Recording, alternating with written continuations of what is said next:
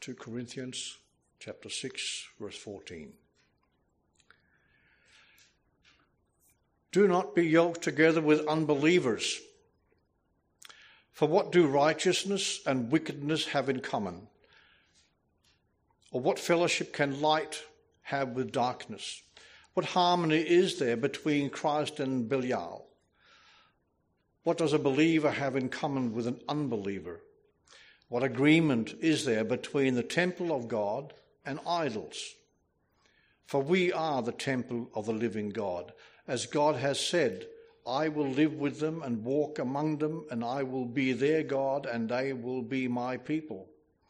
Therefore come out from them and be separate, says the Lord. Touch no unclean thing, and I will receive you. I will be a father to you, and you will be my sons and daughters, says the Lord Almighty. Since we have these promises, dear friends, let us purify ourselves from everything that contaminates body and spirit, perfecting holiness out of reverence for God. That is the word of God.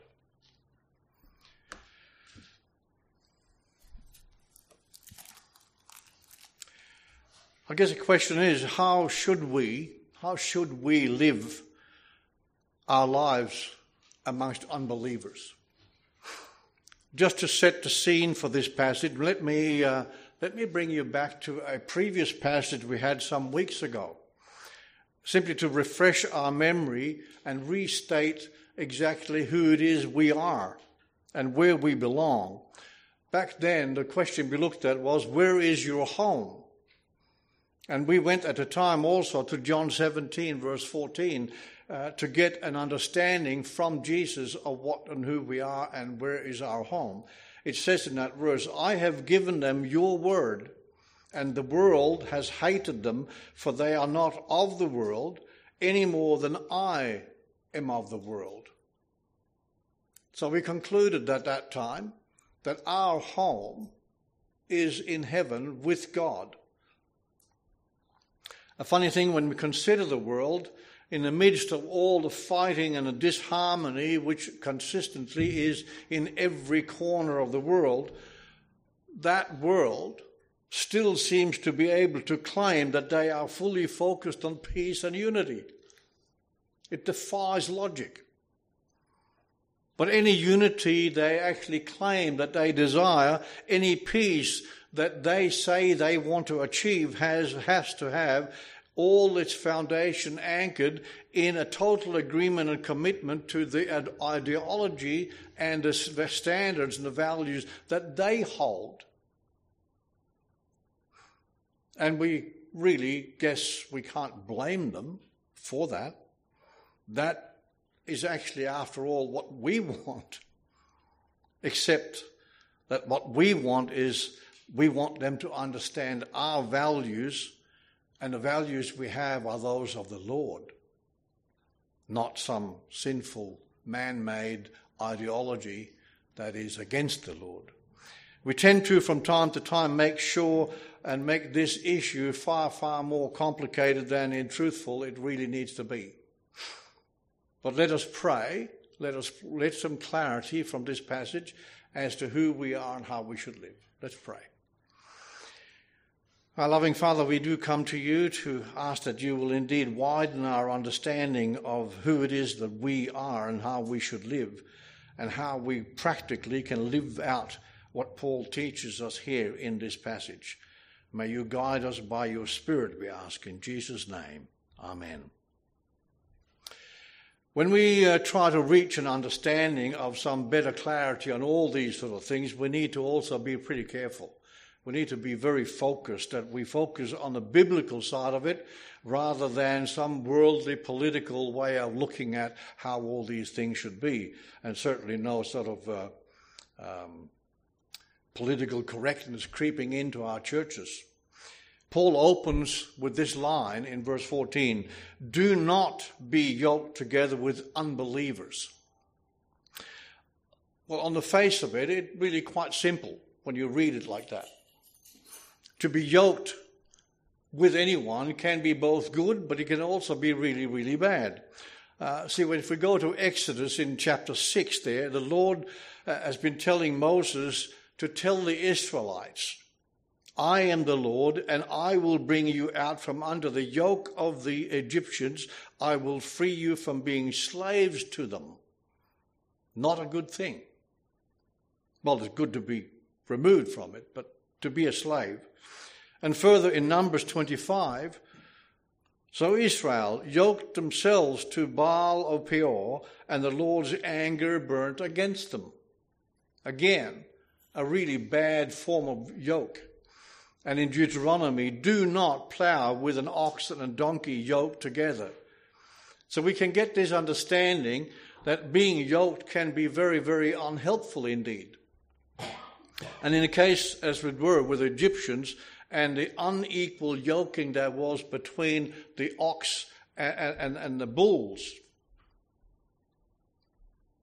The donkey, of course. It's kind of a picture that is used to show us how you misuse things, how the donkey and the ox, or the Egyptians and the Israelites, is a misusing situation. It's a wrong fellowship. And it's just misguided. In short, being wrongfully yoked is going to be really bad for you. Being rightfully yoked, however, as we are with fellowship with brothers and sisters in Christ, can and of course will be incredibly encouraging and also very powerful. And Paul expands on these lines of do not be yoked. He says, for what do righteousness and wickedness have in common?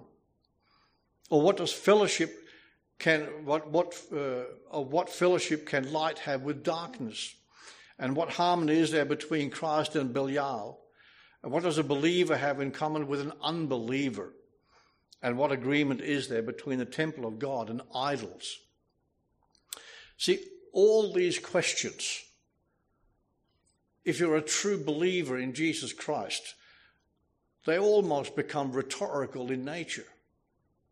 The answer should be so simple. We ought not to have anything in common. We should not have fellowship with unbelievers. It's just not possible to have fellowship. I'm not saying we can't have acquaintances, but fellowship is deeper. And harmony, there's none. It's no existence. We see the world today where the Christians are being attacked, and you certainly can't take any idols with you to the Lord. Idolatry. Idolatry was, after all, the biggest of the sins committed by the Israelites, and indeed became the major reason why they were also banished to Babylon for 70 years. Punishment. All of this idolatry was brought on by importing the traditions and the worship of the Canaanites that were living in the land, the very land the Lord had designated to be the land of his people. They've come in there, they've been told to remove them, and they didn't. And then they take on the values and the worship styles of the Canaanites. Big mistake. So why aren't we to adopt worldly traditions? Well, again, it's a really simple question for us. It's requiring an even more simple answer, because worldly traditions are opposing to God. Right back in the 2nd century, there was an African Christian man called Tertullian, and he coined a phrase even then, what does Jerusalem have to do with Athens? He was opposing any thought whatever that the philosophers of Athens could have added any value whatsoever to the gospel. They did not belong together. I also had that discussion with a lecturer at one point. I proposed to him that the primary study of man ought to be and should be theology. And he tells me that he actually thought it should be philosophy. To which I suggested that I don't think Adam, nor Noah, nor Abraham, any of those guys would ever have given philosophy a second thought. But they certainly thought of God. And from reading the Bible and receiving what God teaches, also hence what Paul knows, it is quite obvious that other studies than theology really matters much less. Is that really a problem then today? I will suggest to you that if it was a problem in those early days, really way back, even in the 2nd century, it presents us with a much wider and a much more hurtful problem in today's life as a Christian. In September 2009, there was a study and an issue of a report estimating that 80% of the acts of religious persecution around the world was aimed at Christians, making Christians the most persecuted religious group in history. And it's just growing. And what about then on a local level? What about here, Blue Mountains? Well, firstly, we know that the world is a much smaller place today with the way we travelled, of jet planes and all the rest of it. It's sort of the same thing as we have seen over the last few weeks or months. It's what is a problem in the United States of America soon becomes a problem here within days of starting in America. We adopt their problems and bring them into our society here. We know from the Bible that God called people from all races, from all nations, without any consideration for skin color or ethnicity, all to be his children.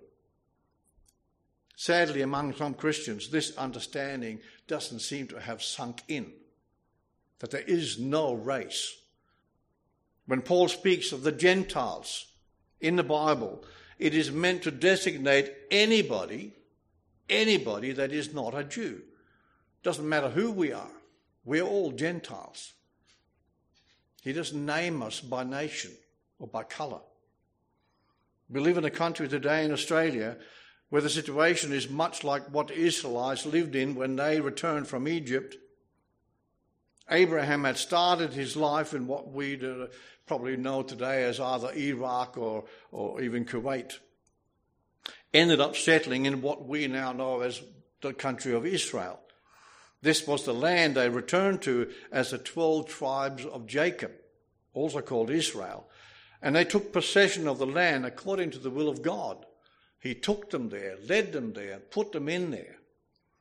And the fact that the British, in the early days, sent their prison ships to Australia because America actually rejected them, then, well, maybe that wasn't what God had willed per se, but it did. It did bring the gospel to Australia, after all. And Jeff Bullock, the Christian man, some 20 whatever years ago, he actually wrote a song called The Great Southland. It goes like this: "This is the great Southland of the Holy Spirit, the land of red dust and plains and summer rains, and this sunburnt land we will see floods, and to this great Southland his Spirit comes." I think those are wonderful words about this is God's country. In the light of the commands that we've been given and that we can read about in Romans 10, it says, "But I asked, did they not hear? And of course they did. The voice has gone out from all the earth and the words to the ends of the world." Well, in terms of Europe, where we came from originally, the white man came out from England, this pretty well was the end of the world. It was always God's will that have the gospel brought to and preached in Australia. Not to conquer a people, mind you, but to call those in the great Southland to be his people. So the question we need to ask, and certainly also provide an answer for, is very simple. Will it be for the benefit of the people that we live amongst if we were to pervert the gospel by adding worldly and idolatrous parts to it? Of course not. It's not going to do anything for them. If we were to stand up here and tell you that some of your sins are actually okay with God and you have nothing to fear, you'll be okay, mate, then probably would you then not write to the presbytery and ask them, well, at least to remove me from this church. I most assuredly hope that each of you have a love for Jesus so deep that you will do what is right in his eyes and get rid of a man that would think like that. All those questions Paul asked of us, if all those things can live together, even if remotely rhetorical, really spells out a totally irrational life. And why would it be irrational? Because it's ungodly. For we are the temple of the living God, Paul says, and God has said, I will live with them and walk among them, and I will be their God, and they will be my people. He doesn't make any difference to who or where they come from. God so lovingly placed his Holy Spirit in our hearts and blessed us by guiding us each and every day. God no longer dwells in the temple in Jerusalem, but inside each and every believer, making you and I his holy temple. I don't know how often you ponder that in your heart, that you, as sinful as we are the holy temple of God, because he made us that. Do you therefore really think that it's appropriate to bring in some traditional spiritual values and mix them into your life, rather than teaching the world that those values are not of God? And by the way, on that note, there are no parts